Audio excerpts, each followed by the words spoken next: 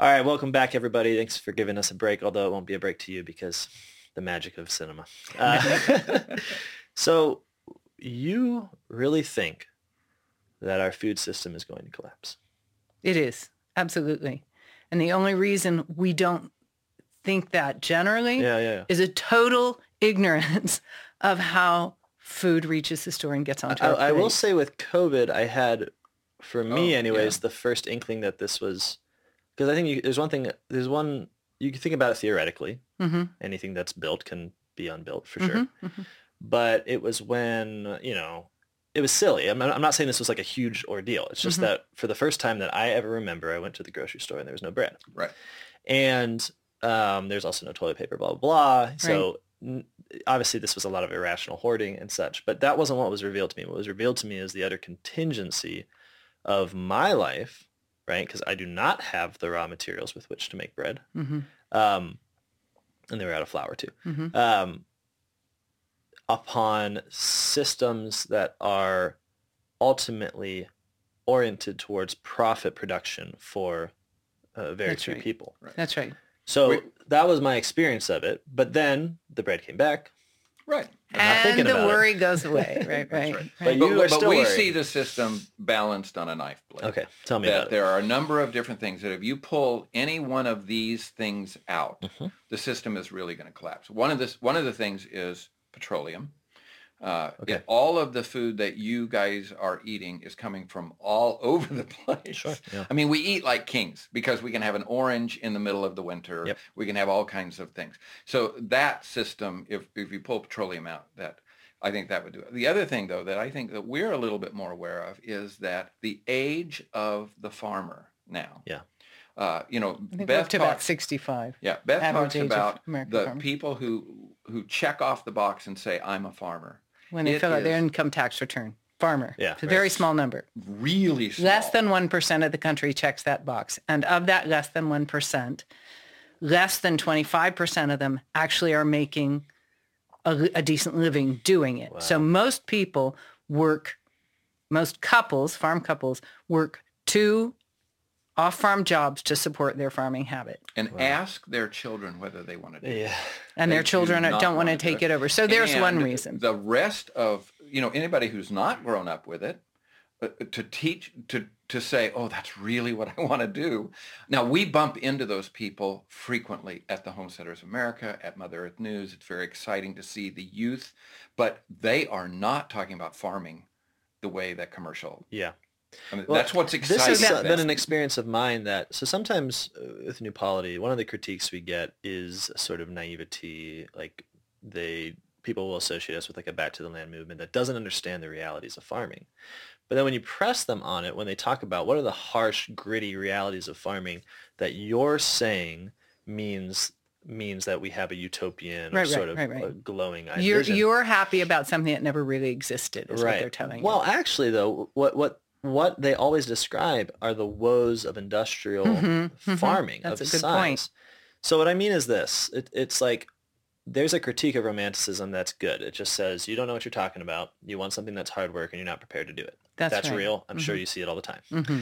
There's another critique of romanticism that's wrong because it's just reading in the modern scarcity-based conditions that we have produced and don't have to produce into every experience of the land.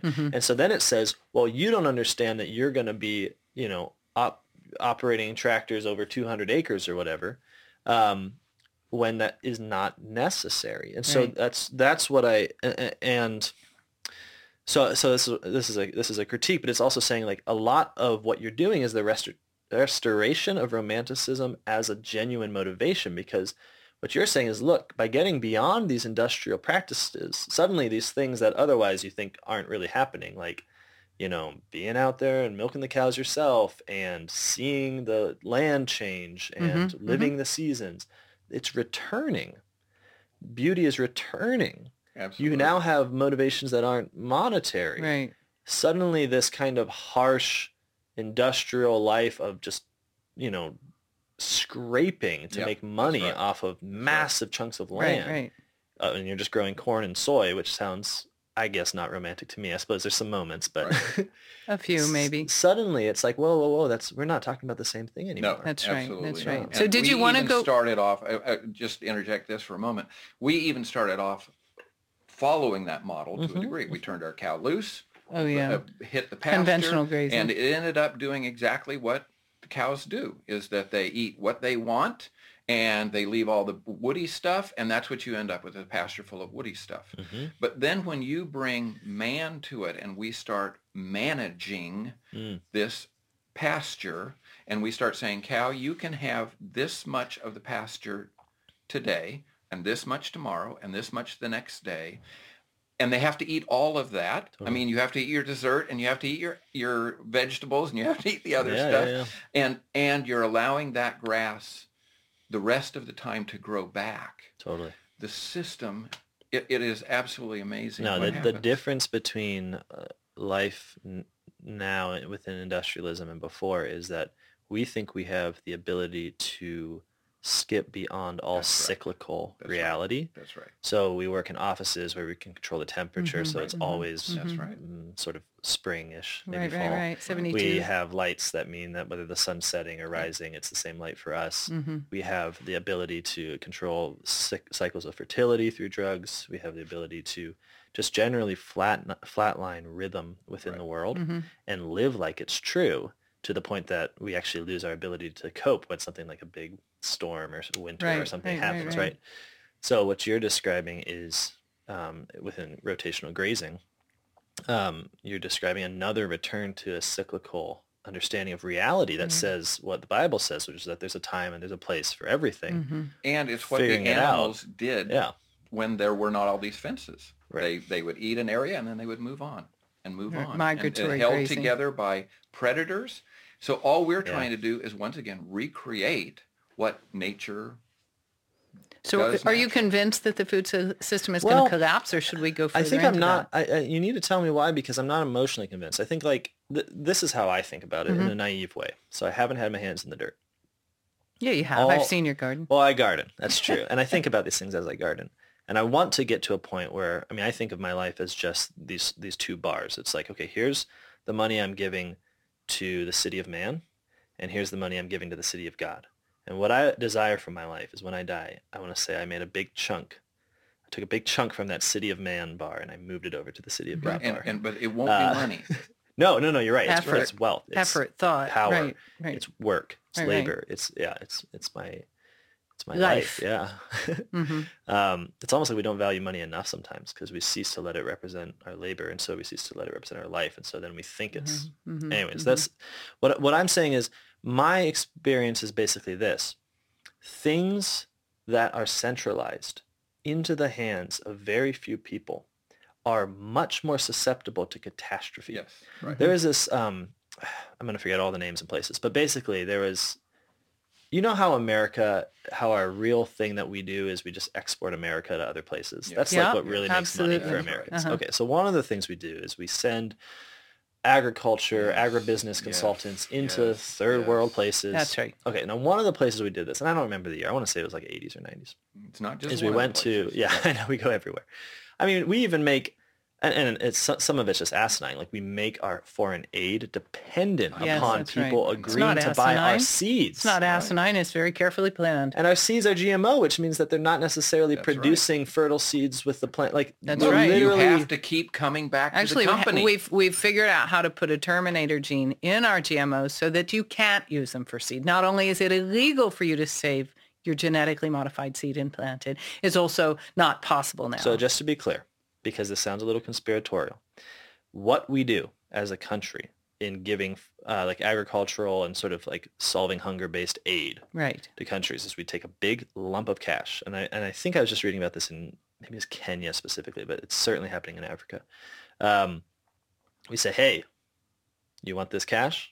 You can have this cash. But one thing you got to do is use our seeds. That's right. Now, the actual native farming that's going on there That's right. involves the collection of seeds for the next year. It involves it's a abundant presumption that, okay, it's going to keep giving. It's going to keep giving. So we say, no, can't use those. Got to use these. sustainable. What we say is, well, these seeds are going to produce more, right? They're going to That's be right. bigger, That's better. right. And there's a truth to that, right? They are bigger. Some Um, temporarily. But what the cost is the destruction of independence of that Yeah, country, because just right. in the same way that they're dependent on our dollars for aid now they're dependent on buying On our seeds machines, back. our fuel, and our seed, Yeah, and our fertilizer, but and our experts. So they've ruined the market for the farmer who has. and so they take the money, and then now right. whoever's producing the seeds is That's making right. bank Right, off of right. entire nations. That's right. Okay, so that's depressing. But what I was saying is my experience of food collapse is basically that when I read the Bible, I just see that the centralization of power, of property, of capacity into singular points is devastatingly open to catastrophe. When we distribute ownership, when we have lots of little things, it means we're resilient. The company I was talking about that went into South America, and it's looking at all these peasant farms that have been there for thousands of years, maybe 100, I don't know. And they're saying, oh, well, here's one of your big problems. This isn't efficient at all. You've got a little spot here, and then you're walking a mile to get to this spot here, and you're walking a mile to get to this spot here, and you have these big spaces between. Like, what are you doing? You need to just get efficient, centralize, get in one place. We've taught the savages well. Of course, the reason that this worked is because of the particular climate meant that if you spread out your land and you had spaces in between, you were surviving environmental catastrophes. That's because when one place was hit, it wasn't like all your food production was gone. Right. Okay, so this is just a very obvious example of how the American project in this regard is contrary to nature in the sense of it tends towards efficiency at the expense of resilience. That's right. Whereas when you look at nature and its cycles, it seems to, like, the life of organisms, the life of environments, seems to prioritize not endless growth or production. That's just death. I mean, that's rot. That's what we call it. But it tries to prioritize strength, like resistance. Health. The model. Yeah, sure. The model now, this is kind of fascinating. So our son has recently graduated from Ohio State University as a veterinarian. Yeah. So he's on, OSU is one of the top schools for veterinary science. The model that they are proposing is that all of the animals are under some sort of giant dome. Yeah. And you have to put on a suit, complete suit, because what we're trying to do is keep the animals alive. Right. Because if we don't do that, these animals are going to die. So we're proposing a completely industrial system. This is the model that's being proposed by the industry for your future food, right? Is that we're going to go completely industrial. We don't have to make it up. Truth is stranger than fiction. An entirely industrial, entirely centralized food production system that utterly ignores the nature of any of the living things involved and simply says we can crowd them into factories, fool them with virtual reality goggles into thinking that they're happy. This is for real. The cows wearing, that's right. Cows wearing goggles. And extract from them those raw materials that we want so that we can go on living in the way we're living. Joel Salatin said to us, okay, let's look at this giant Google map. And he said, look at Spain.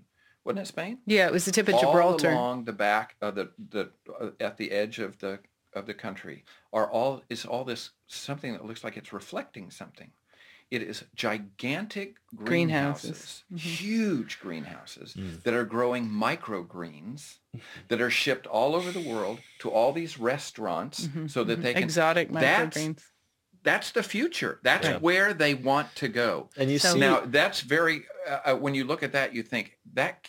No. A ton of people look at that and they think, aren't we clever? Yeah, I get Haven't we figured out some cool stuff? There's a certain limit to imagination within. My brother always likes to quote this, and I don't know exactly where it's coming from, but he says it's easier to imagine the end of the world than the end of capitalism. And I think part of this, I think that's true. And I would put industrialism there generally. Yes. But like part of the reason is because it is our world.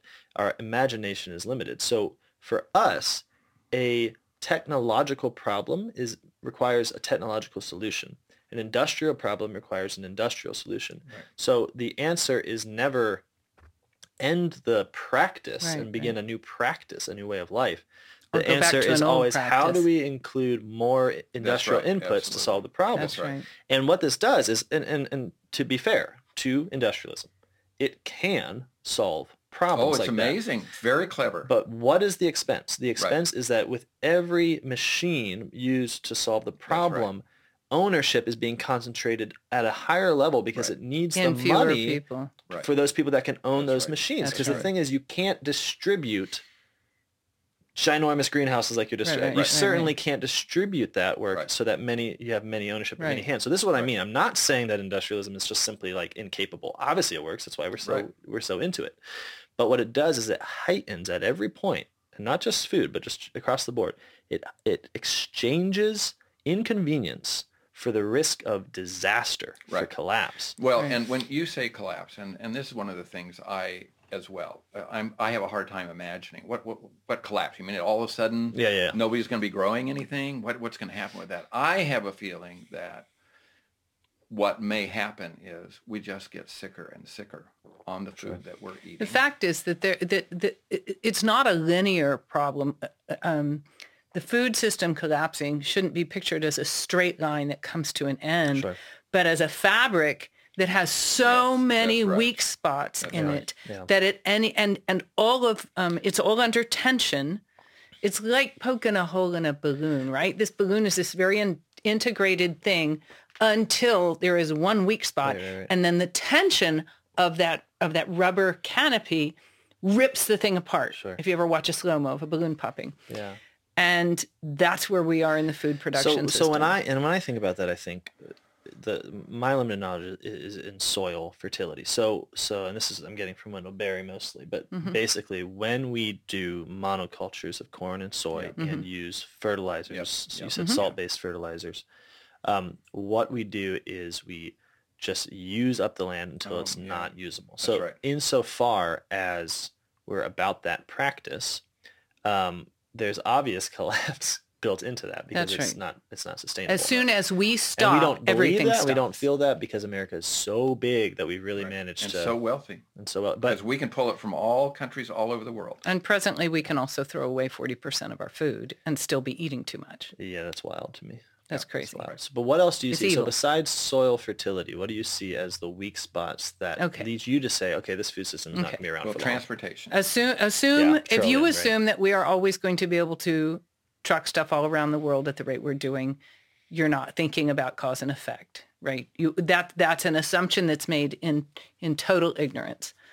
If you assume that we're going to be clever enough to just keep on coming up with a technological fix for that problem, you're also making an act of faith in a God that isn't a God, which is our cleverness. I think part of the problem with our vision, like our being able to envision the fragility of the system we're existing in, is that we don't have a historic sense of how utterly strange the rate of change in the last 200 years has been, and that we aren't presently thriving in a system that's been around since the Industrial Revolution. We are presently at the apex of a fast-moving train that's only holding itself together. Probably like, 70 years? In real time, a great experiment. Yeah. And so, for instance, people say, well, you say the food's going to make us sick. I'm not sick. I'm 45 and I'm just fine. I've been eating this food. Folks, you're not eating what you were eating when you were growing up. The food system has been changing in real time over and over and over again. So that if you're my age, I'm 58, your life pretty much spans, your life pretty much spans a period of constant agricultural change. The methods have changed. The materials have changed. At this point, we have genetically modified crops, which people are not being tested before you eat them. I had a professor at the university ask me one time, and I thought it was a good question. He said, that's your contention. Why would the government let it reach? How has it gotten into our food system untested? And that is a very simple matter to research. And I won't take the time now to talk about how is it that we have a food system now largely perched on this pile of genetically modified corn and soy without having any good reason to think that that's safe. You can go do that research. It's out there. That's the other thing I just wanted to just throw in. I'm sorry, but is that we are not going to convince people in this meeting that it's going to fall apart. But go out and do the research. That's right. There is a lot of stuff now out there that is pointing to the same thing. But we should be able to like at least fathom the big picture, the big issues, and say, oh, sure, why do I think that's okay? Yeah. Why do I think that the food I'm eating today is perfectly fine because I happen to sit here and I'm 45 years old or however old I am, and I'm assuming that, hey, if I'm not dead yet, it must be okay. Well, that's not a valid, sort of rock to tie yourself to, because it's not the fact. Right. You're not eating as you've been eating. You're continuing not to eat. Another brilliant man in this community has said to me, you keep referring to our national ill health. What are you basing that on? Longevity is at its greatest that we know of since the early biblical days, right? Well, that was true till recently. It started to decline, right? I know that. And that argument also falls down, not just because we're seeing that decline, although that's a good argument, that we are prolonging life is not proof that we are healthy, right? Sure, yeah. You can keep people alive on machines for a long time. And to argue that longevity is proof of health is like saying that if you're a triathlon runner and you get hit by a truck, you were less healthy than the person who's been in an iron lung for 60 years, right? It just doesn't hold water as soon as you examine it. But if you look at any you can go to the CDC, you can look elsewhere, but you look at any statistics. That's right. Forget statistics. Right. Look around you. When we were young, autism was a word. You hardly ever ran into anything that looked like what we call autism now and see all the time. When we were young, and they'll claim that it was there, but they weren't. That's not my experience. No, that's not my experience. In any Catholic school, every grade, so you had two classrooms of 30 kids each, so 60 kids at any age group. In those 60 kids, you'd have maybe a couple of boys who couldn't sit still, a couple of kids who were genetically predisposed to plumpness. Maybe no food allergies. You might have one kid who couldn't eat strawberries. Yeah, food allergies are crazy. Let's be serious, people. The national health is in acute decline. Any one of these and a bunch of other issues that are the fabric of this bubble that is our food system, if any one of them hits crisis, you can see the whole thing come to a halt. Mm-hmm. It's going to happen. Why do we think it's not? Because we have a religion called, I don't know, Americanism, modernism, something that says, I have faith that somehow that's all taken care of because I've never gone to the store and it wasn't there. So we're fine. Mm-hmm, mm-hmm. So whether you're looking at from the point of view of soil health or food provisioning or where are the farmers who are going to grow it or how are we going to transport it? Is this food good for us? Or any of those, whether you're looking at any of those questions or simply the effect that food is having on us, we're looking at a collapsing food system. Now, that shouldn't be a reason for us to get to go into, what do we call it? When we want to dig a hole and hide in it? Sounds mentality. A siege mentality. Yeah, that doesn't mean we go to siege mentality. It means we look at not what's wrong with this system as in how can I tinker with it and fix it, but why am I dependent on a food system like that to begin with? Right. No, and I think that's actually the most convincing because obviously you're right. You can go into research on any particular question of health. I mean, you're right. Any from obesity to heart disease to cancers to loss of fertility. I mean, it's just... Right. It goes on and on and on. And of course, the argument will always be there that it's a result of more research as opposed to a result of a change in our health. And I don't think there's a way around that besides just say, well, let's keep researching. Right. Well, the other thing is that people our age have seen, we're approaching 3 generations at this point.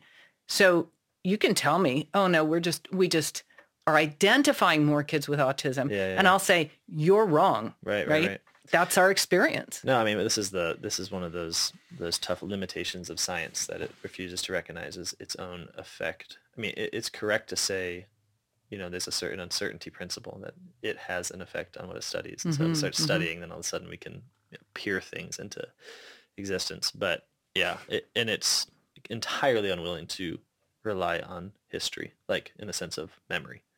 It won't do Right, that. Like it right, didn't happen right, unless we right, can show. right, so right.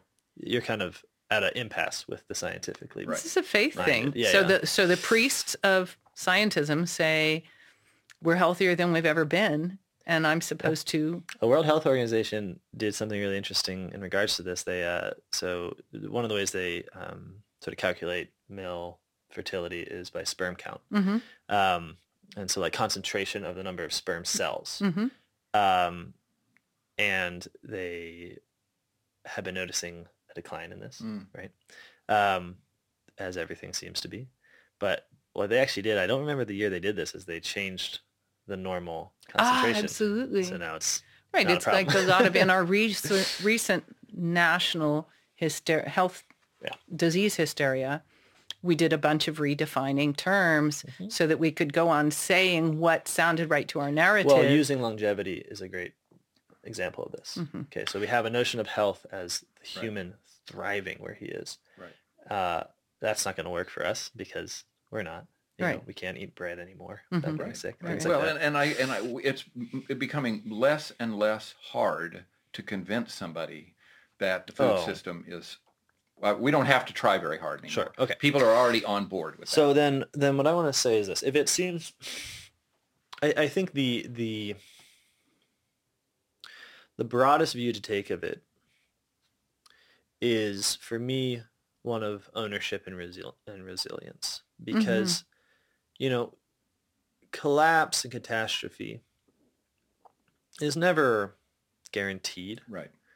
But what we know, just sociologically, is that it happens when there's a lack of distribution within any system. Mm-hmm. Okay, so when communication is distributed between the people communicating, there's no danger of massive identity fraud. Mm-hmm. Mm-hmm. But once it is in the hands of companies, so data, what we give off, is concentrated into one hand, then on the one hand, we're all enjoying a convenience because we're all using social media and such. And on the other hand, we are more exposed to disaster because that which is built up can be broken down. Mm-hmm. So we build up all of our language, our communications, the words we say, the things we buy, our, who we are in some capacity. We give it into the hands of a few wealthy people.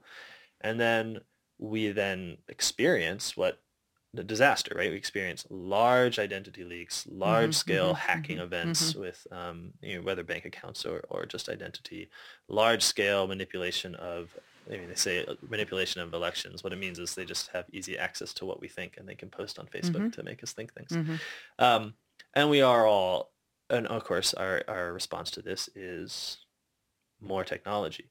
We need the regulation by other technological machines of these technological machines that have gathered up into a single point. How do we create more layers of protection? So and this is just a description of atheism on its practical level. What I mean is simple. Like, when our answer is always, what can man do next to assure that he doesn't fall?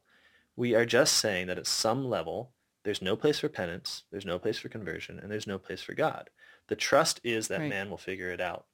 Right. Well, and it's also atheism in the sense that it looks at a mechanistic world that needs us to tinker with it to make it work the way. Materialism.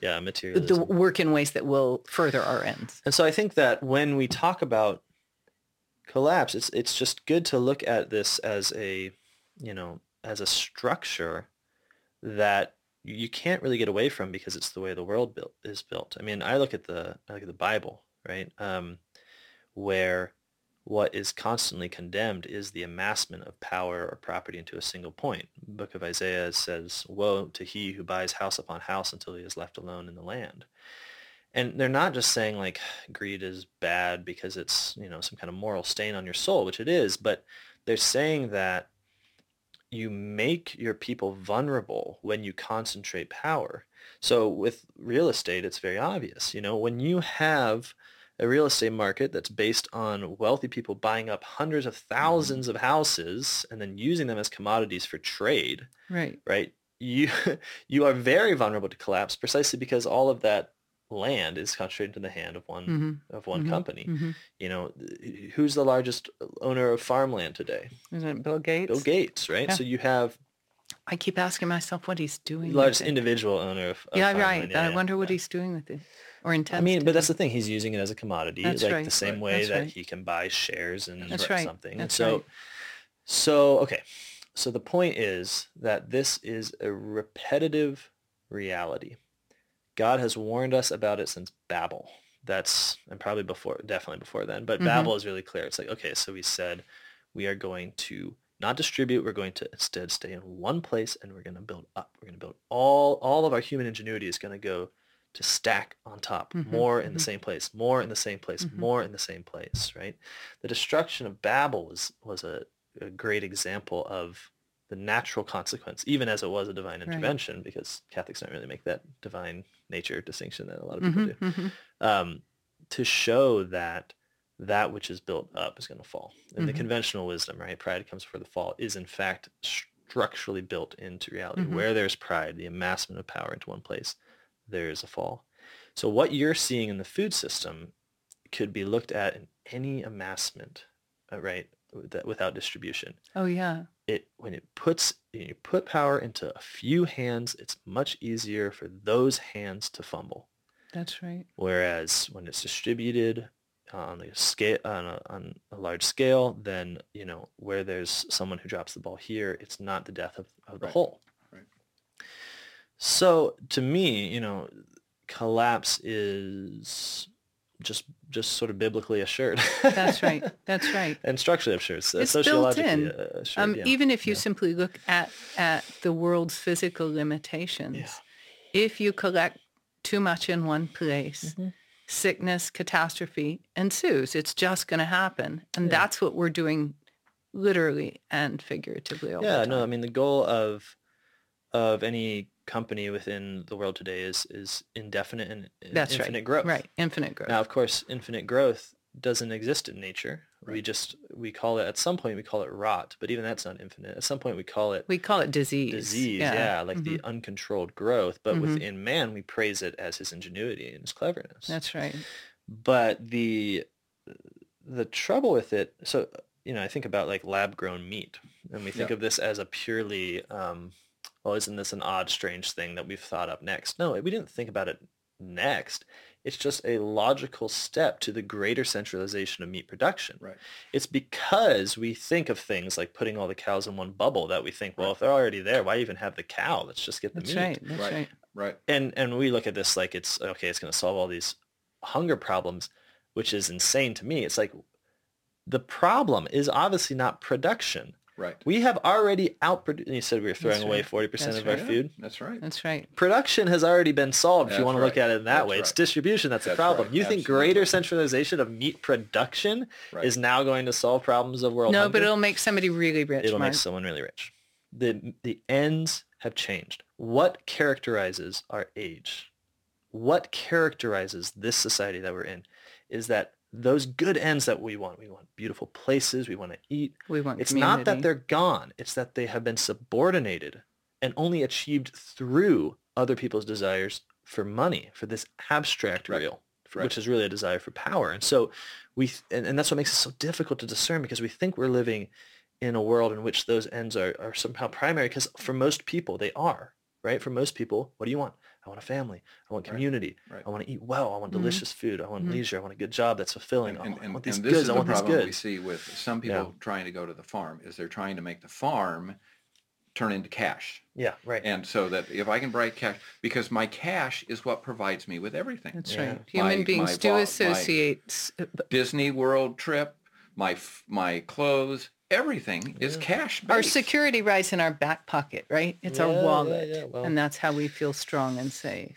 Yeah, our front pocket now, because it's all on our phone. Oh, but that's you're right. Yeah, but that's for us, we have checked out of a lot of that Yeah, system. right. And we have said, we're going to look around our farm. When we see cash going off the farm, Yeah. we're going to say, how can I provide that thing? Which is why I want to describe your activity as radical, because, again, one of the biggest things to get over is the sort of psyop that's been played on What the does that farmer. mean, psyop? Psychological operation. It means like, okay.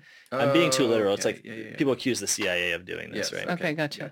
But basically, like, a very deliberate change in opinion that's happened within our mass society, Mhm. whereby the farmer in his subsistent mode, which is not a job but a human vocation that we all That's right. share, Mhm. has been turned into this sort of, again, an emaciated figure that's scratching the dirt. Right. Right. Now, so we can't see the radicalness of this because we see it as a lifestyle choice. And then we ask, Yes. well, why would you choose this That's lifestyle? Right. Right. And then we're threatened by it at the same time because we see it somehow, because we have an inkling of this as a negation of all the other things that, That's you know, right. we want to be lawyers, we want to be doctors, we want Well, to be... and there is a certain amount of negation. No, this is what I'm arguing. This morning at 5:30 to Yeah. milk a cow. Yeah. And it's cold. Yeah. And a few mornings ago, it was 6 degrees in the Yes, morning it's to do that. quite a But if winter. I don't do that, if I don't milk that cow every day, that cow Yeah. will stop lactating. And this is why... So there is yeah. a change in lifestyle that happens. Right. But one has to say, is it maybe a better lifestyle? And it's radically destructive of the centralized powers of this Oh, earth they hate it. because you don't need them. Because That's it doesn't right. need them. We don't Because it have doesn't to need go them. to the grocery store. What Yeah. sends everybody to the grocery store? Eggs and milk. Sure. And then they buy all the other stuff because those are the two things that I can't hold for a They long can't store time. for a long time. Right. Sure. So I don't need those things. Right. I provide those things for myself. Mhm. So I don't have to go to the grocery store. I can choose to go to the grocery store for some of the things that we might like, Yeah. but I don't have to go there. And this, and that really bothers. And I should say, like, this is not the reason I bring this up as a kind of radical undermining of tyrannical, man-made, and atheistic systems is because what you're doing is a repetition of what Christians did within the Roman Empire. So it's often Right.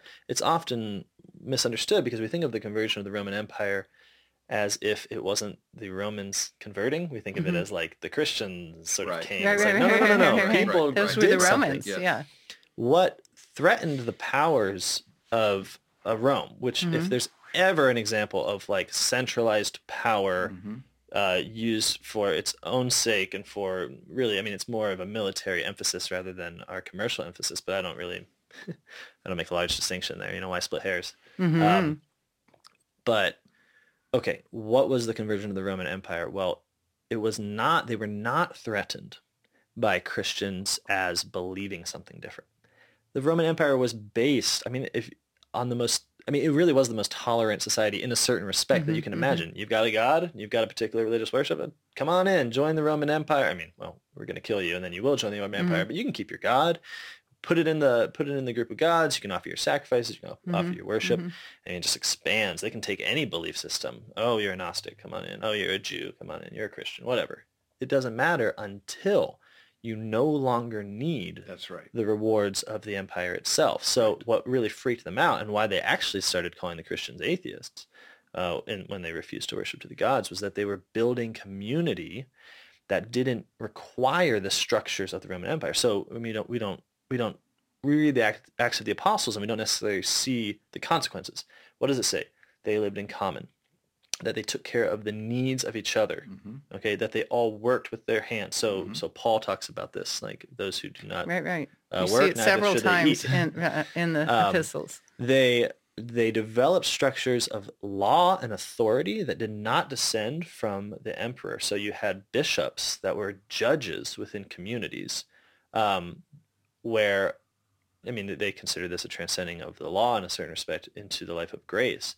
But the point is that it wasn't that you had this Christian community, but then when things really go bad, you have to go to the cops. That's right. You have to go to That's the right. Roman courts. It was, we can do that. That's We right. can judge amongst ourselves. This is one of That's right. Christ's point about judicial power. He That's says, if you're on your way to the judge, Settle with your brother before you get there. with your brother right now, or else the judge is going to what? Violently coerce you into prison. He's not just saying this as like, we read Christ and we're like, oh, thanks for the life advice. I guess I should do that. It's like, no. He's describing the radical independence from systems of power that are based ultimately on man and Can not we God. imagine a system now where you didn't go to Walmart?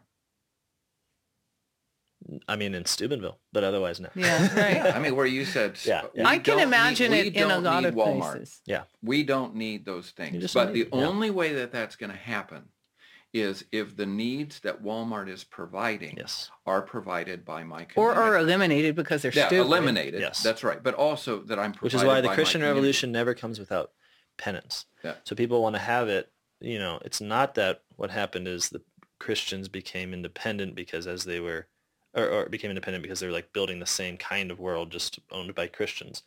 I mean, Right. it also, the reason why people think it's a sort of gloomy revolution sometimes, like you have the pagans with their, beautiful world, and then the Christians come and like, you're all sinning. There's a certain truth to that because the first phase is often the destruction of the things we don't need that make us slaves. It's like, no, you don't need to be buying plastic crap. No, you don't need to have this it addiction hurts. to that It hurts. food.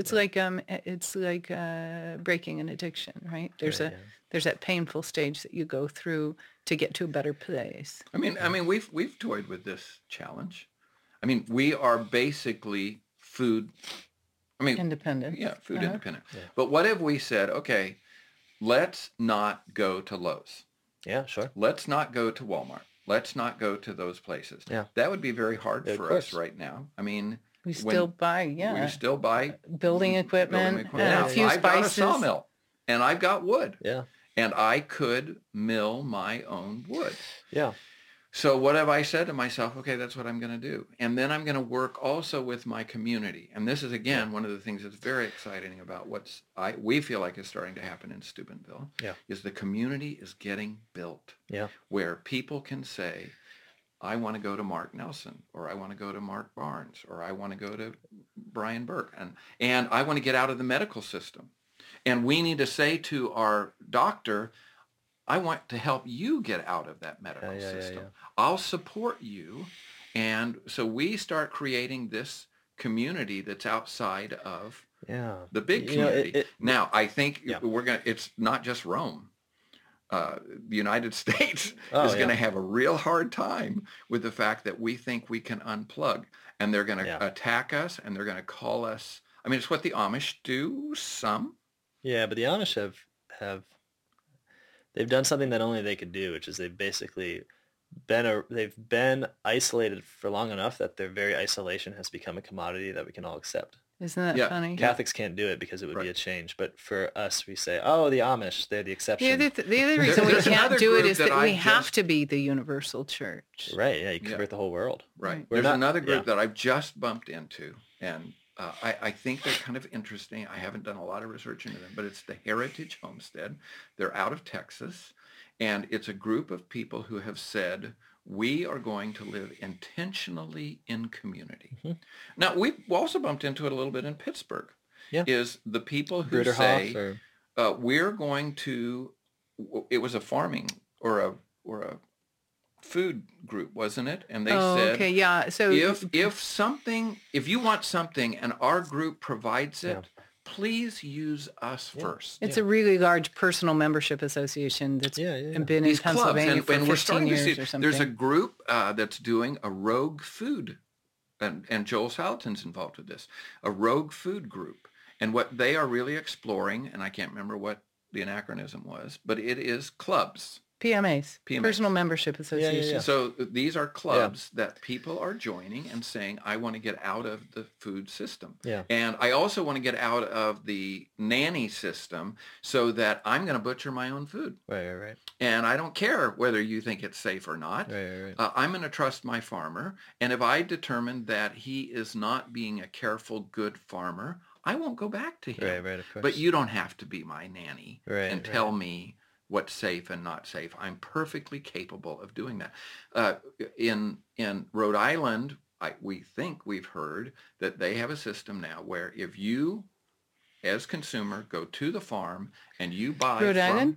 Maine? Rhode Island? Maybe it was Maine. Maine. Where they said if you go to the farm, that the government has no business being a part of that relationship. Mm-hmm. So I can buy whatever I want from whatever farmer I want to, and I'm going to accept the risk that goes with that. Well, and I think it's important to look at the history of this,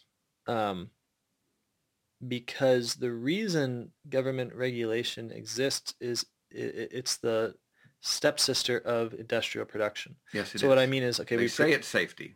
well, right, but what I mean is it's not even that it's completely malicious, although it's obviously very corrupt right now. Yeah. When you produce things at this scale, like you said, That's right. formaldehyde in the milk, That's it's right. a big problem. So, but you need big scale solutions, right? So government and people like G.K. Chesterton have always made this point that big government and big business, they're seen as somehow like if you have one you don't have the other, but they need each other. Yep. And especially I think in the relationship that big business needs big government, because when they create a national problem, you need national solutions, and so of course the turn is to the government and it builds up from there. So now we have, for instance, what I think is an obviously tyrannical, especially in our state, regulation of milk, of raw milk. Milk is the perfect example. Okay, now it's too easy to say, oh, they're just sticking their noses where they don't belong. No.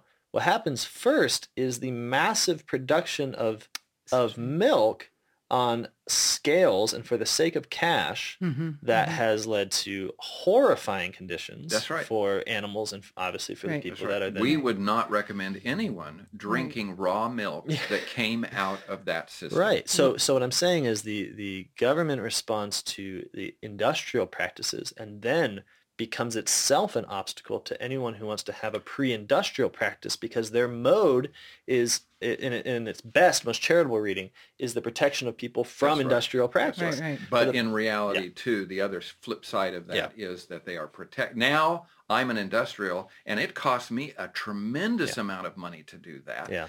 That old farmer over there who's just milking 1 or 2 cows, it shouldn't be fair for him to be able to do it on the cheap. So it is protection. Even though it's safe, yeah. so it's definitely protecting. Oh yeah, the big guys. Regulation as maintenance of the status quo is awesome. Right. It's like That's right.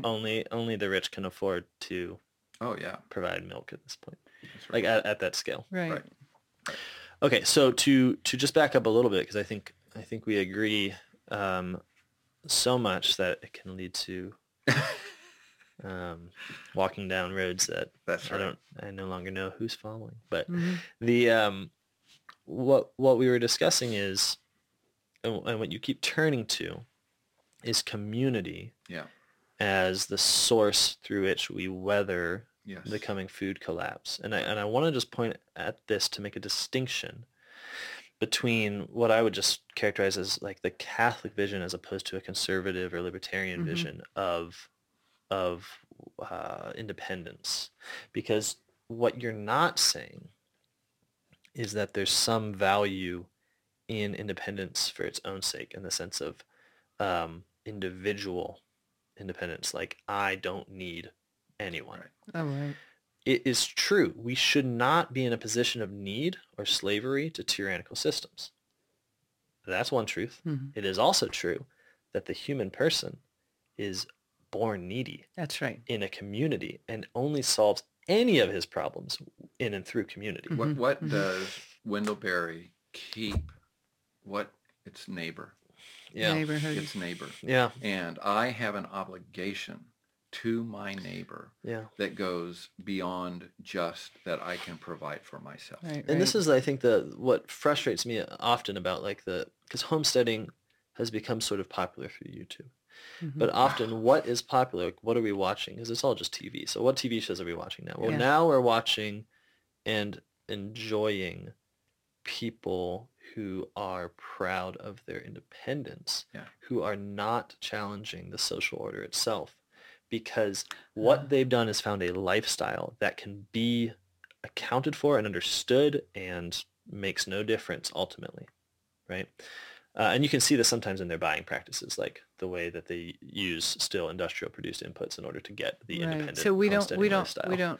have the means of watching those programs, so we don't know exactly what you're talking about. It's just that homesteaders are trend. They've been trending for a while, but it's right. My point is simply this: Okay, so maybe an example would be like, I know there are people out there who will sort of go radically off grid, but where they transfer, what that actually means isn't, the Amish are off grid, essentially, or at least in theory. And at one time, the Amish were a community that was off grid. but they were off grid because they didn't need the things that the grid was doing, Yeah. and they could provide all the goods and needs and services they had. Yeah. And now I understand there are programs of people who are off grid, where what it's really about is how I, in my isolated, island here, have the gadgets and the bells and whistles to do all these cool things without having wires bringing electricity to me from off my farm. It's really sort of insignificant, and it's certainly not community building. It's not about that. Or the other thing that I'm thinking of is there is a way with enough money to almost instantly have a independent lifestyle, in the sense of not relying on people for various energy. Yeah, except for if you're using the money, what's the money doing for you? Well, the money itself is the point. Like, no. Because money is an interaction with other people, so that. And often, how do I get that money in the first place? Well, I do it through the use of the very things that I'm now rejecting. Oh yeah, right. I love like proponents of a simple lifestyle who are funding that lifestyle via online presence and exaggerated social media. I think, okay, something's not weird. I'm not sure what's wrong here, but. Which is simply to say that when we talk about resilience, we're not talking about a negative attribute. We're talking about what happens when Catholics become Catholic. What happens when they convert is that they start to build social orders that do not need tyrannical provision of their lives because they have it already, not because they live in a state of reaction to it, but in the sense that it increasingly appears as irrelevant. And you see this all the time. It's like, when and this is across the board, like to go into any corporate national chain in order to get any particular thing is to be the object of a regime of advertisement, of money manipulation, and its use, of investment within markets that you don't even know you're invested in. Right. And we all know this, right? This is why I think most people's shoulders kind of go up every time they walk into a Walmart or something. That's right. The creation of places where your shoulders aren't doing that is sort of what we're about. And it's because you simply can provide those things through the power of community, which fills each other's needs, which understands the human person as lacking, as needing. I mean, Adam was not made independent. The whole thing about the reasons that Adam was immortal was because of the provision. And this is a really important Catholic point. Great point. He did not have immortality by nature and then lose it, as if God created an immortal being, then sin happened, and he says, we're going to take away that and make you something else. No. He didn't have it by nature. He had it as a gift. What is being taught there? That man is the person who, even in what we consider his natural mode, is only what he is through the gift of community. God and through the provision of others. So what resists, I think, the collapse that you're speaking of is at the same time, in the same breath, it's to say it's simply the kind of life that we should have been building in the first place. The collapse is not the reason for farming the way we farm any more than we started. We didn't move to the country and begin growing our food, and then in the course of growing it, seek for more and more beautiful and natural ways to do that growing. We didn't do it because we were afraid of something, and we didn't do it because we wanted to build a bomb shelter and live inside of it. We did it because it was lovely, it was fun, we were drawn to it, we were vocationally suited to it, and it would be a sad come down for a beautiful lifestyle if we were to present it as only something to dive for right before the disaster strikes, like this is your lifeboat, this is your life preserver ring to grab for right before the boat goes down. No, how much fun are we having on this boat now? Yeah. How free do we feel on this boat? How much room is there for us to live as individuals, to allow our children to grow up as themselves and not as products of an industrial system. Well, it's almost and I think that it's a choice. What if we all said, I'm not going to go to Walmart. I'm not going to do that thing. I'm going to find a way to find this thing, and not just on my farm, but I'm going to find it in Toronto. I'm going to find it in my little community, and I'm going to seek out the resources that I have. And there's probably tons of resources in there that I have no clue That's right. are there. They're for sure there. And if I simply said, I'm going to challenge myself to do that. Wouldn't it be great if all the Walmarts went out of business because... And not because we're building the super Walmart called Amazon. Yeah, Right, yeah, right, yeah. right. Or Amazon. If I say I'm not going right. to order anything on Amazon, Yeah. I'm just going to try and find it. And it is more than I'm going to find another way to do that. I'm going to do it through Dollar General stores. No. It's through my community, the people who live around me. I'm going to try and... Right, and two things immediately suggest themselves is that, number one, it's a lot like a meal.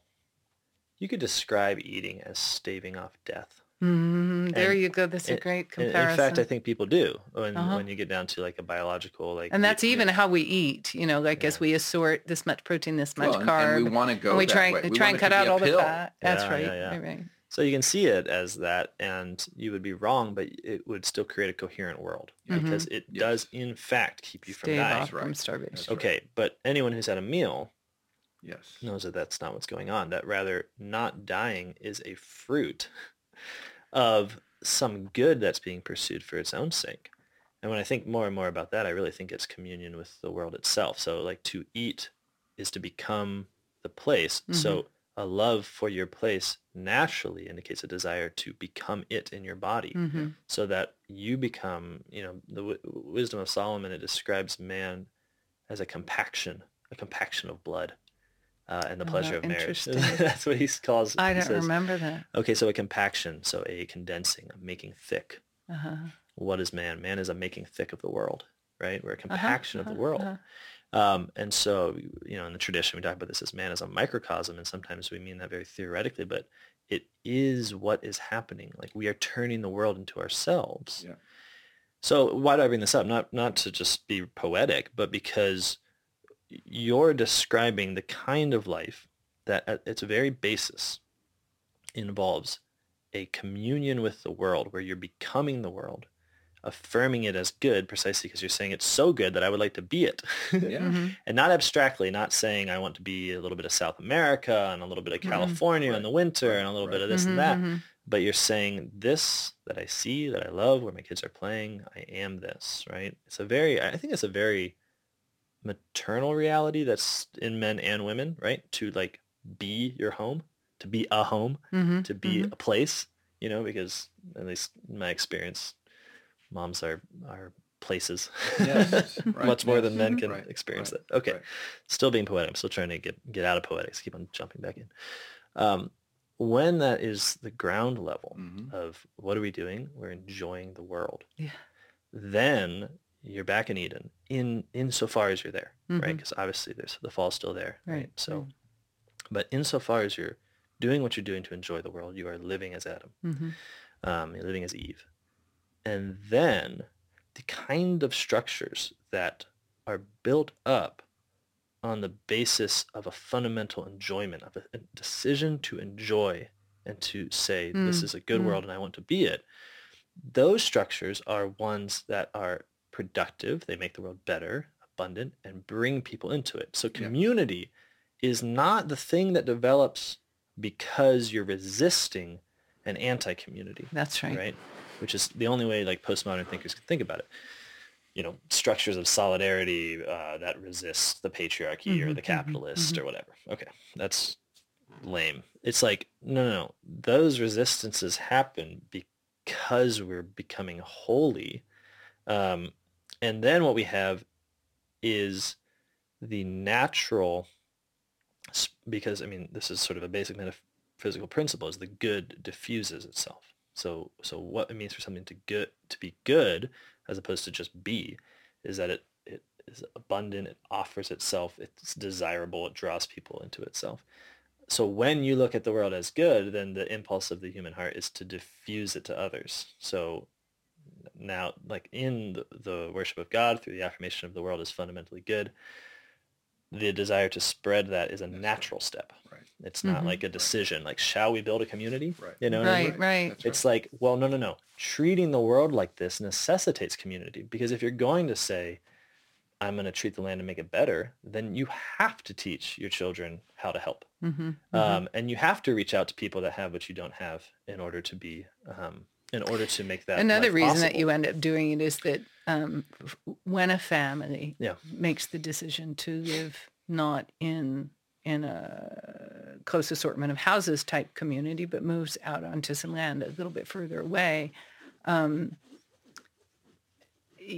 unless you're going to let that become isolationist, and that has a whole host of problems associated with it, and I don't consider it desirable, you're going to begin to you're going to have the need for community that can't be met simply by associating with people whose experiences are so widely different from yours in their set. So for instance, you can't just take your country kids, haul them to town and put them on a soccer team. Sure. And say, okay, that was our community being met, because the child, untutored, knows that being in community has more levels than just showing up and playing soccer. Right.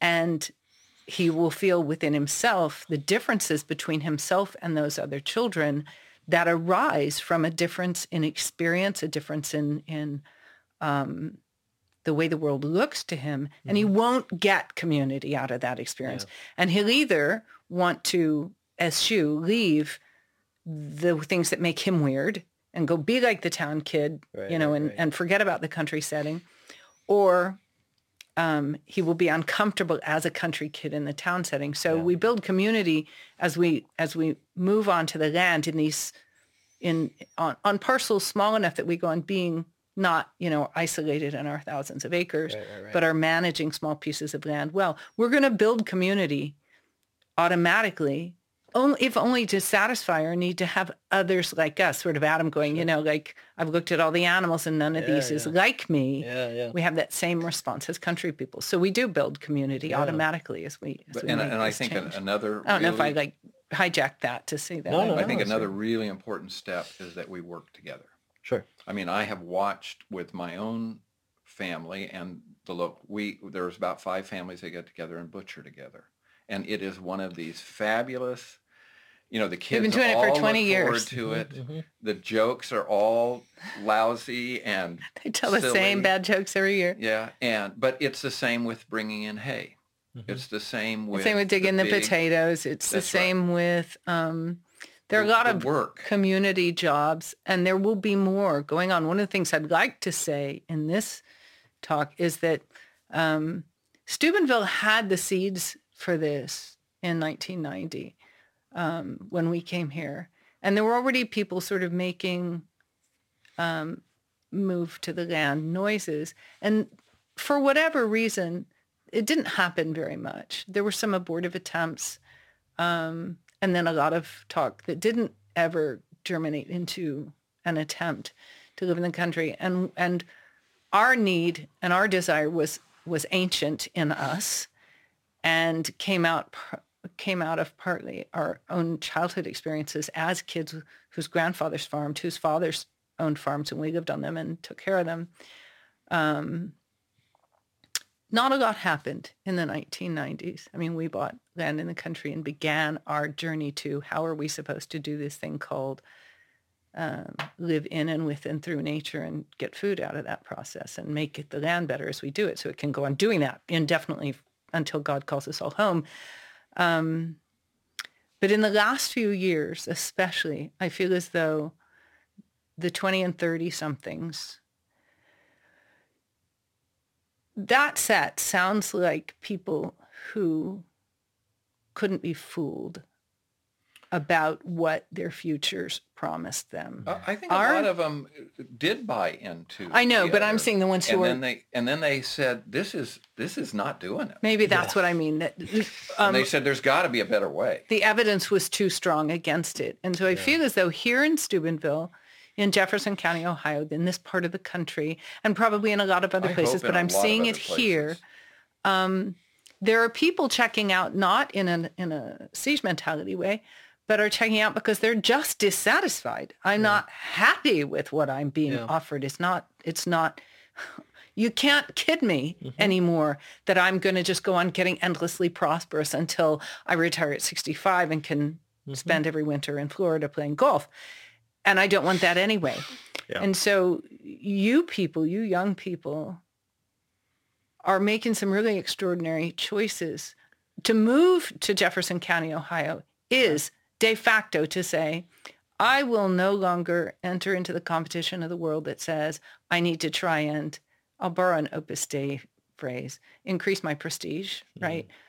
In their case, I'm sure they mean something good by it, but I think we do it all the time. Like, it's not enough that Ben & Jerry's makes good ice cream for a little town in Vermont. Right. We want to become global ice cream makers who no longer make the same kind of ice cream in the same way or have the same effect at all and don't belong to that community except as proprietors of a giant factory now. Sure. No. Your generation seems to me to be making this extraordinary call that says, I mean, a few of your generation, this extraordinary call that says, I am going to begin to try and discern what is the good and seek it because I perceive that my happiness, the happiness of my spouse, the happiness of my children is dependent on and will be better served by that surge than by any of the answers that I see as being held out to me conventionally for prosperity. Yeah, and I do think the Holy Spirit is moving in the church to finally tear us from just the idolatry of money. And what happens is when you see examples of that, and I had a conversation with that new young couple, the Pattersons, last night.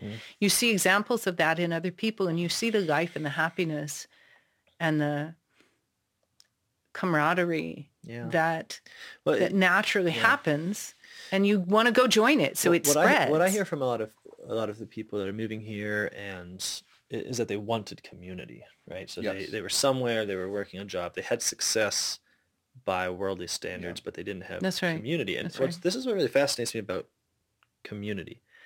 You said it's a mutual work, like it's a unity of work. Well, I think that's a big part of it, yes. Yeah, and I think the thing that confuses the world, as it were, with this dissatisfaction is they say, you don't have community? What are you talking about? You live in this city, and there's all these people around you. Go make friends, Right.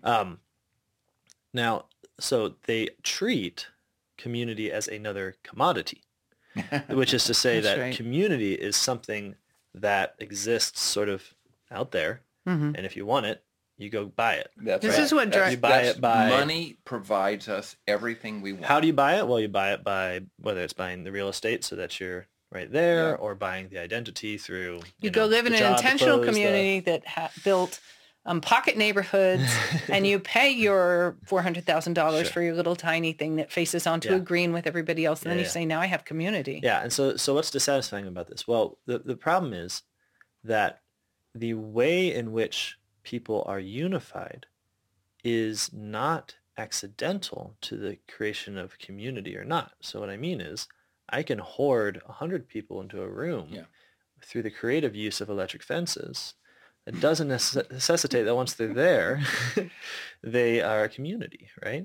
And what I'm seeing is this: there's this growing sense that community isn't something you can buy precisely because it is in working together that it's produced. That's right. And what this means, if that's the case, then it's not that it can't be a commodity because precisely what you need to no longer need the world is the thing that builds up community. What I mean is I'm not talking about like just mutual needs. I'm talking about when you do things with other people as opposed to go and try to consume them as fulfilling your need for an abstract community, you actually build it. So if you seek community, you don't get it. If you work together, you get it. And what working together is the loss of the necessity of the tyrannical systems of provision, right? That's right. Okay, That's so what am I saying? I'm saying that when you when people want community here and move here, sometimes they're even in the commodity mindset because why Yeah. not? Oh, That's yes, how we're raised. absolutely. Okay, so Right. I miss this thing and I want it and I've been watching TV and it looks like these people have it Right. on this show and what can Right. I find that's like that and go get it. Yeah. Okay, and then they arrive here and then the conversion begins because you realize that it is not consumptive. It is Mm. something that comes from love and from gift in and through mutual work. So what really needs to happen is if I'm going to have the thing I want, I have to get on board with a larger revolution. Yeah. I have to have to enter start working. into it myself. What do I do? Well, maybe I work as a butcher. Maybe I help Yep, with that's slaughtering. right. Maybe I help with the grocery distribution. Maybe I'm joining a construction team and trying to, you know what I mean? It's not ever a commodity except, oh, it's just not a commodity. Okay. Mhm. It excites me because there's just this synchronicity between conversion and then building an independent social order and that simply being the building of community itself. It sounds Yeah. to me like what you're describing corresponds to what I think of when I think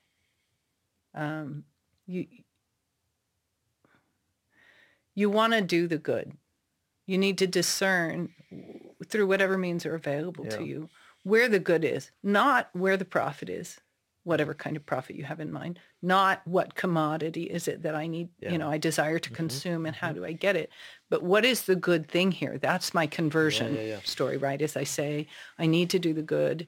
I'm going to try and figure out what it is and then do it. Yeah. But In our case, we would say the good partly has to do with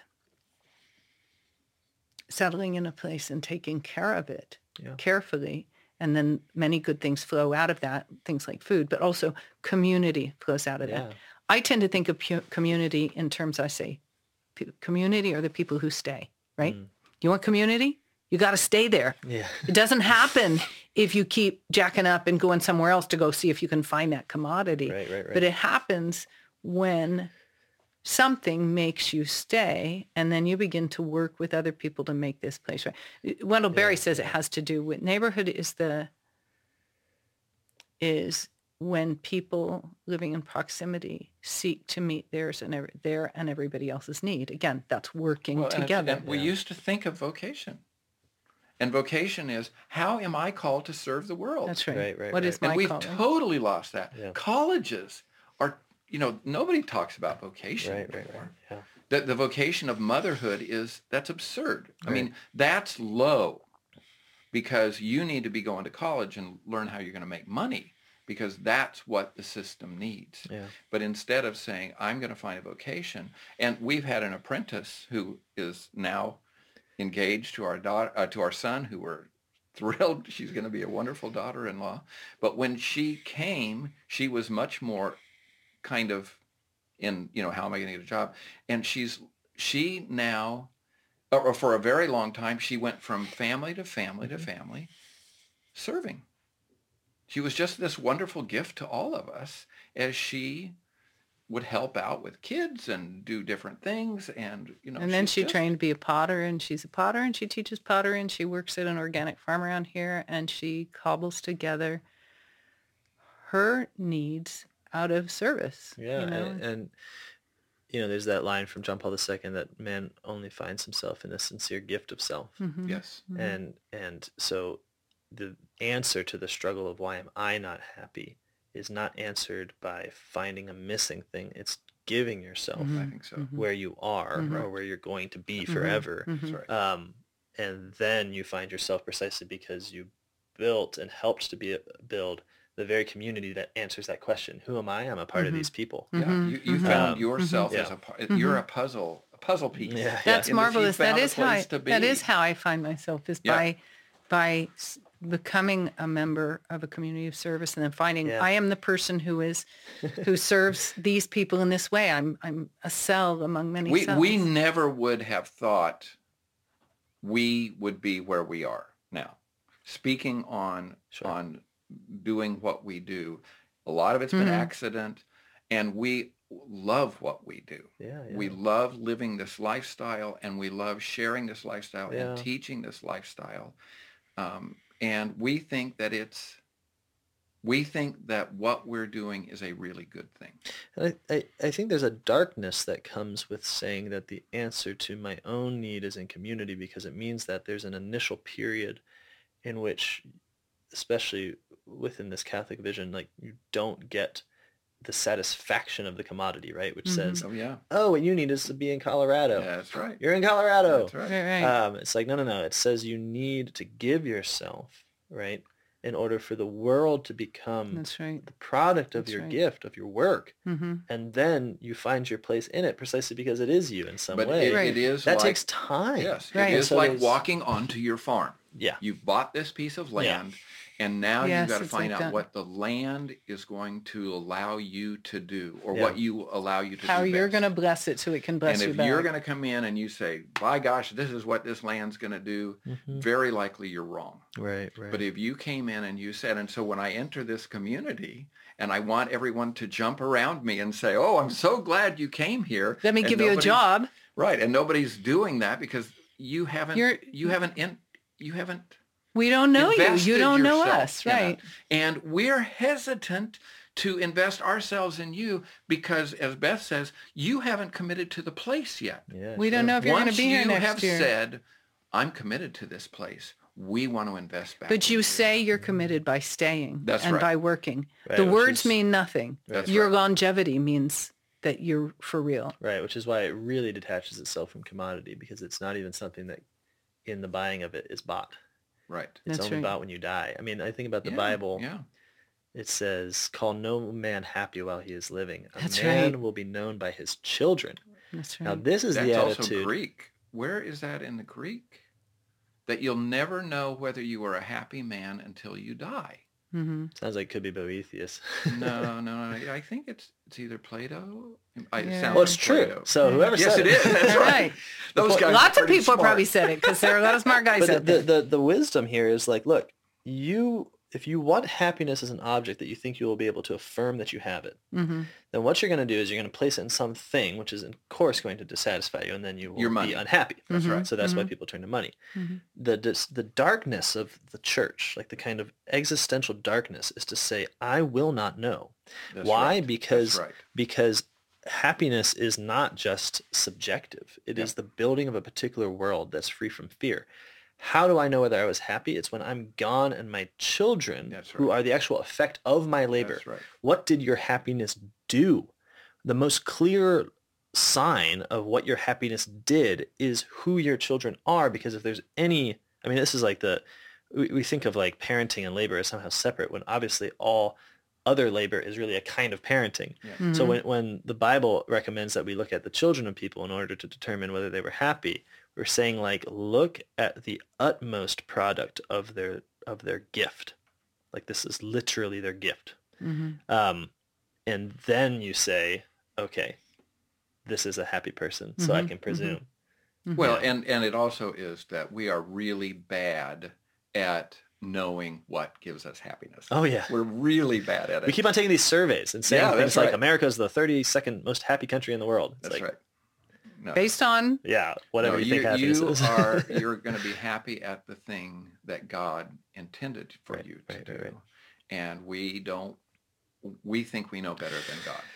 I Or want to we're talk, not impatient, as you're saying. We're not patient Right. enough to let God tell us. I want to talk about God, because I know we have to wrap this up. Yeah. The one other thing I want to say about community before we move to some theological questions is that right now community is being asserted against its destruction because the destruction already happened. So what I Mhm. mean is, you can sort of put your pin in the map of history where everything went wrong. Fine. And we can argue about that. But what is undeniable is that in the recent past, the success of very wealthy corporations has been predicated on the destruction of subsistent and communal forms of Yes. life. right, Okay. right, Walmart's the obvious example everyone right. points to. We only go to Walmart because we don't have community to provide ourselves with these I things.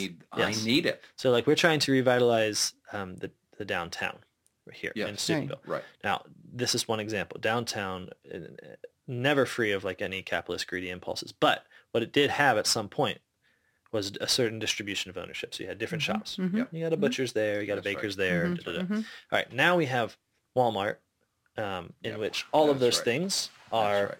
centralized, and so producing a profit for fewer and fewer people who don't live here. Mhm. Okay, how do we get from one to the other? Well, obviously, it's only through losing these that this becomes necessary to us, That's right. right? So, the studies on this are very obvious. Like the Walmart destroys its competition. Yeah. Right. Amazon destroys its competition. Right. Right. Um, and it's only actually framed as competition from Walmart and Amazon, to be clear. It's not like we're all just in this neutral space of... Anyways, the point I'm trying to make is this, that the success of our industrial system has been predicated on the destruction of a communal Yeah. system. Right. And because of this, what we have lost is the capacity for a diversity of roles within our society, by which I mean the people we can actually Yeah. talk to and speak to. Yeah. So what I mean is this. If Walmart is your butcher, then you have one less family, namely the butchers, Right. Mhm. who you are capable of loving, Right. right? If Kroger is your grocers, then you've lost the greengrocer. And we usually think of this just in terms of the product. So it's like, okay, yeah, you had a greengrocer there, you had a butcher there, you had a Right. shoemaker there, you had a, I don't know, whatever. And okay, now it's all moved into the centralized point, but you're still getting it. That's true. You're still getting the goods. What are you missing? The families. That's right. The loss is a loss of families. Right. Now we have, and of course you have some families because there's some people working Walmart. Mhm. But what Right. you have is a proportional loss of the capacity for community because it is built up of mutual work. And what Right. our system does is it takes away the provision of that need of that work Mhm. from families Mhm. and brings it over to corporations. And Mhm. so when I think about restoration, I just think about reversing it. It's like, Mhm. okay, how do we get another family here? Well, we're going to have to take away the butcher from Right. Kroger to get another Right, family right. here. The point is not to say, I mean, because people will think this way, like what big thing can come and provide the money and provide the Right, jobs so the people right. will come. Right. It's like, no, let's do a different path. Let's reverse communal destructions. And in and through doing that, let's enable one more family to occupy the position that has been Right. culled and stolen Right. into a centralized power. And it is hard to do because, for Extremely. example, butchers. Yeah. Right now, it's very hard to get a butcher date because, the If you big have an ones- animal and you want it butchered, it's hard to get a Right. date with a butcher for the slaughter of that animal. Right, and so it used to be much easier now, either because it's unclear exactly. So I've got a son who is a butcher, and he would love to do butchering, and he would love to do butchering in our little community. And then you And have a I think family, yeah. the expense Yeah. from the government, the regulations, and Yeah. all those kinds of things. Are there ways, and this is what the Rogue Food Group is exploring, is what did Joel kept saying? It's no longer, we're replacing, shoot, I wish I could remember. But we're not going to follow the rules anymore. Oh, he said, forget compliance. Now we need, it was this another C word, but I can't remember. But it is us saying, It basically meant we need to come up with workarounds. Sure. and so we need to say, we've got that family. They've got that capability. Yeah. What's in the way of that right now We've come up with is- clever ways of using the butchering skills that are available to us. Right, and people do that now. Some of the workarounds are that I'm buying the animal Yep. from you, Yep. but I'm just buying the animal, and the butchering comes free. That's Yep. right. Yep. Yeah. So there are ways to do that, but we have to think creatively, and Yeah. we have to, again, the big thing is we have to be committed to each other. Right. And we have to say, And being committed to one another is another way of saying committed to this place. right, We exist in space. Mhm. We're only with each other if we exist in the same space. So this place is where we're committed. Oh, and the yeah. government is not our God. Right. The government is actually in the way of Yeah. an awful lot of the things. And, Ronald Reagan saying that the government is not the answer, it's the problem. Mm-hmm. And I love, that idea of us getting together. And again, I think in Steubenville, we've got the real beginnings of that happening. Yeah, I mean, my only caveat to that is that it's not a lack of governance. It's a growth of governance, because the problem, yes. Chesterton said this about capitalism. He said that the problem with capitalism is that there's not enough capitalists. I think that it's true of our state. The problem with government is that there's not enough governors. Like, man in his original creation governs. Yeah. It's what we do. It's who we are. It is not something that should be outsourced anymore. Right. Proxied Sure. until all we are is little consumers in our space. Yeah. Consuming the whatever. whim of the government. That's right. Right. So, I mean, COVID is such a great example. I mean, Sure. it's just insane. Well, but I think the butcher thing is very practical too, because it's like, what is the government doing? They're ensuring health and safety, ostensibly, right? And this has created this has created an obstacle now. Yeah. Okay, but the point is that, and this goes right back to Christ's point, where settle it among yourselves. Like, the point is that if we have communities of love, then in the way I slaughter my cow, I want to love the people that I'm giving it to, and I want them to trust me and me to trust them. And where our goal is virtue, and the food and the slaughtering and the work is a medium for getting there. Well, you don't need the government, not because governing is somehow bad, as if like what we want is anarchy, but because you're governing yourself from the beginning. You're saying, I'm going to do this well for my neighbor out of love. I know that I'm going to eat this. I am not going to do this in a way that's going to cause me to get sick. Totally. Man, that's awesome. Okay, let's talk about God, because it's the best to begin and end with God. Actually, we began with man, didn't we? So well, then we'll end with God. So,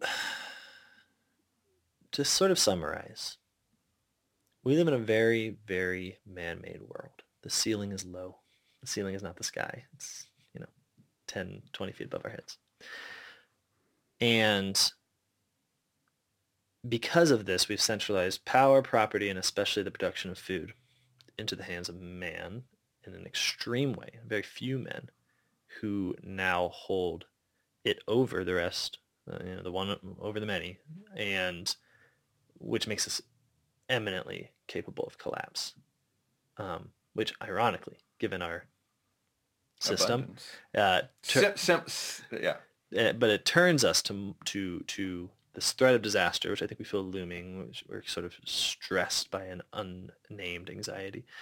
This threat of disaster, because we are the society that we are, our knee-jerk response is to have a greater dependence on man. How can another person, not God, how can a person assure me that the collapse won't happen? Right. By greater applied technology, better know-how, better business models. Like maybe we could grow another monocrop and sell more it somewhere else, extensive government, turn it into money. Right. Bigger laws. That's right. Okay.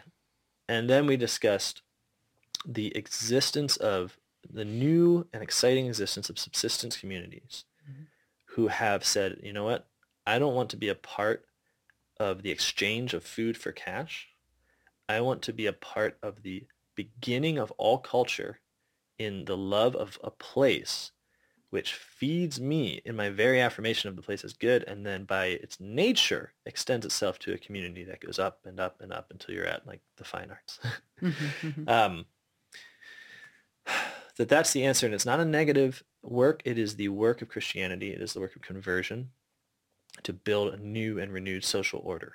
And it begins at the bottom not because, and this is just one thing I want to make, this is a new addition, not because there are some people that should farm so that other people are like liberated from the land and can do other, they might not say better things, but I think they kind of mean better things. We really do mean that. We really do look down on working in the soil. We'll admit it. Right. No, precisely the opposite, that it is because it is man's fundamental communion with the world, even brought up into the level of a sacrament of the church, where we are, the way in which we actually regularly, ordinarily consume God, become a part of God, is through food and drink produced by the work of human hands. This is not an outsourceable thing. And sometimes you look at the devastation of industrial farming and you think of it as it's their fault. They did it. Right. But when you don't farm is when things go bad. We make choices. Yeah. So that industrial farm is your land gone bad. That's right. You gone to seed, right? That's right. Every meal you eat that you buy not knowing how it was raised, you are complicit in the destruction Because, of farmland. because the earth was given to all of us. That's That's right. right. Private property, the taking of it is a momentary gesture the human makes, and it's supposed to be for the sake of the common good. So why do we fence things off? So we can better give them to our neighbors. We spend as And a so- family a tremendous amount of our time on food, preserving Yeah. food, growing food, cooking food, a tremendous amount of it. That's absolutely natural. That's what everybody used to do. Yeah, no, I know. And we look at that and we're so puzzled as if we've been liberated Yeah. from it. And now Right. we can look at Excel spreadsheets instead and aren't, Isn't aren't it having to funny? move beyond Isn't it it. And I funny? can go to Burger King. And, Which is so Right. funny because then when we get home from our job and we're exhausted, what we're looking forward to is dinner. That's right. It's like, well, just make That's it all right. about dinner then, you morons. That's That's right. right. That's That right. really That's was right. at the I am the fundamentally moron, just to be clear. near the beginning of our, we had this impulse to be in the country and farm that seemed natural to us, partly because it was familial. We had Yeah. some background there. But as we began to tease out the reasons and to try and understand our own thought, our own inclinations, that desire to meet our needs directly through the work of our hands rather than meet them indirectly through this long chain of event that goes, I do something that is of no significance to me, and then somebody gives me a token of the value of that insignificant thing, not to even to him, but to somebody down his supply chain, and I take that token elsewhere and exchange it for, again, not even the fruit of this man's labor, but something that came from far away through many, many supply chains. We just didn't want to do that. Sure. We wanted to take that apart and say, look, I want to go to bed at night.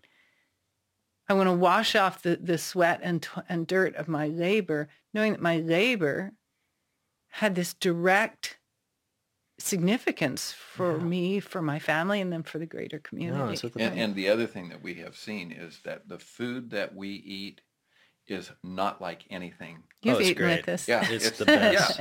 Yeah, it's really. I'm always is making up reasons to go to dinner. It's like we have very important things to think that's right. about. I and think talk so. about. We haven't come up with totally enough yet. different- Okay. It is a totally different animal. Yeah. So I'll just end with this. It is my suspicion that unbelief today is much more caused Yes. by our practical separation Yes, absolutely. from the land That's than right. it And our is need from from any the land. particular That's right. argument. I mean, like the arguments of atheism are really dumb. Right? Yeah, They're not very smart. That's right. They're But just God is- presumptions of materialism. that- God's irrelevant to me. right. So So my question, it doesn't matter if it rains. It doesn't matter Right. what's happening. That's right. right. So the point is like, the arguments of atheism are sort of like you just presume materialism and then you show that how since you presumed it, it's also true at the end of your argument that Yeah. there's no Right, God. It's like, right. right. That's what you Mhm, presume. mhm. But the question that I think is more interesting is like, well, why does materialism, why does it seem so convincing in the first place? And I do think it's like we're really just describing the world around us. Mhm.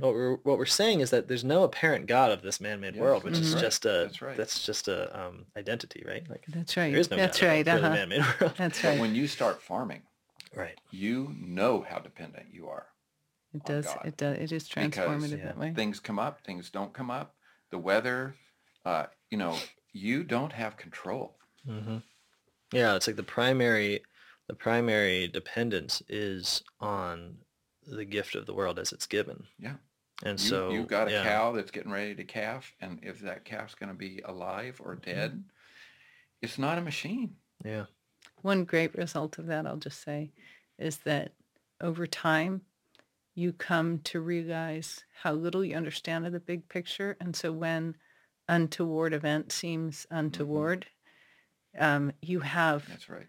a pattern of experience behind you that teaches you and reminds you all the time, oh, you don't know what this is supposed to look like. This weather event or this death has come to you out of God's Goodness. eternal plan, Goodness. Not because things are predestined, but because all of these relationships are part of his big picture. And so it does help you to to accept what comes and say, well, this, the Lord giveth and the Lord taketh away. Blessed be the name of the Lord. Right. And say it with conviction. Because it is always a blessing. And because the things that don't look like blessings Right. are, you're Yeah. just seeing them from the wrong end at the moment. you know? Yeah, and it does strike me that our desire, as sometimes it seems to me in the church, that we want evangelization without radical social change. Like, we can have the world and then we'll just preach into it. That's right. The question Right. is, what kind of life makes the gospel believable? Okay. It seems to me like the life in which dependence on God is foremost makes the gospel believable, because it says something like, hey, you know how you're all dependent on God. Okay, here is how God comes to us and assures us of his salvation. That's right. And you know what that's like, because you know what it's like to need salvation, because you have a dependence on the land, and sometimes you need to be saved. That's right. That's right. Whereas, within a large industrial complex, you still have that. But again, the reference is always to another technology that's supposed to do the saving, another man that's doing That's the right. saving. And so the message of the gospel seems extrinsic. It's like, okay, here's your life, which is basically managed. And now I'm going to tell you how much you really need God. Now, you can think your way through it. Every man-made construction is dependent on the given. And this is what collapse shows. And which Well, is and the what, stories of yeah. the Bible are stories of agrarian. And if you've never been agrarian, you have no that clue. When you they don't talk really about get it. lambs and all, it just seems, this is so weird. yeah, there's a rabbi that said that the beginning of all of the Jews' apostasies began by turning away from agriculture. Yeah. And he I'd just- like to read that. Yeah, Find I'll that pull for it me. up. Very Yeah, interesting. yeah. Well, there it is. I'm really happy to have sat down with you. I wanted more Come time. to our conference, Obviously, right? Yes. April 1st and 2nd, thehealingland.com. Right. And if you're not from here, come and just look at the different farms that are going to be on display. I think there are 4 or 5 farms you're going to be able to tour. Come and look at our children building things as part of our demos. This is going to be a really good event. There's a lot going to be going on. It will be unfancy. What the Amish call plain. We're going to be very plain. But come see it, not so that you can decide, aren't they lucky they've got that, or look at that neat thing they're doing, but you'll pick up a pattern. You'll begin to see light, hope, and be able to take some of that home. And then you don't need somebody to teach it to you, because it's inherent in the world how this stuff works. And you just take a seed home and plant it and tend it. It'll grow. Okay, well, thanks so much for listening, everyone, and we hope to see you next time on New Polities Podcast. Bye-bye.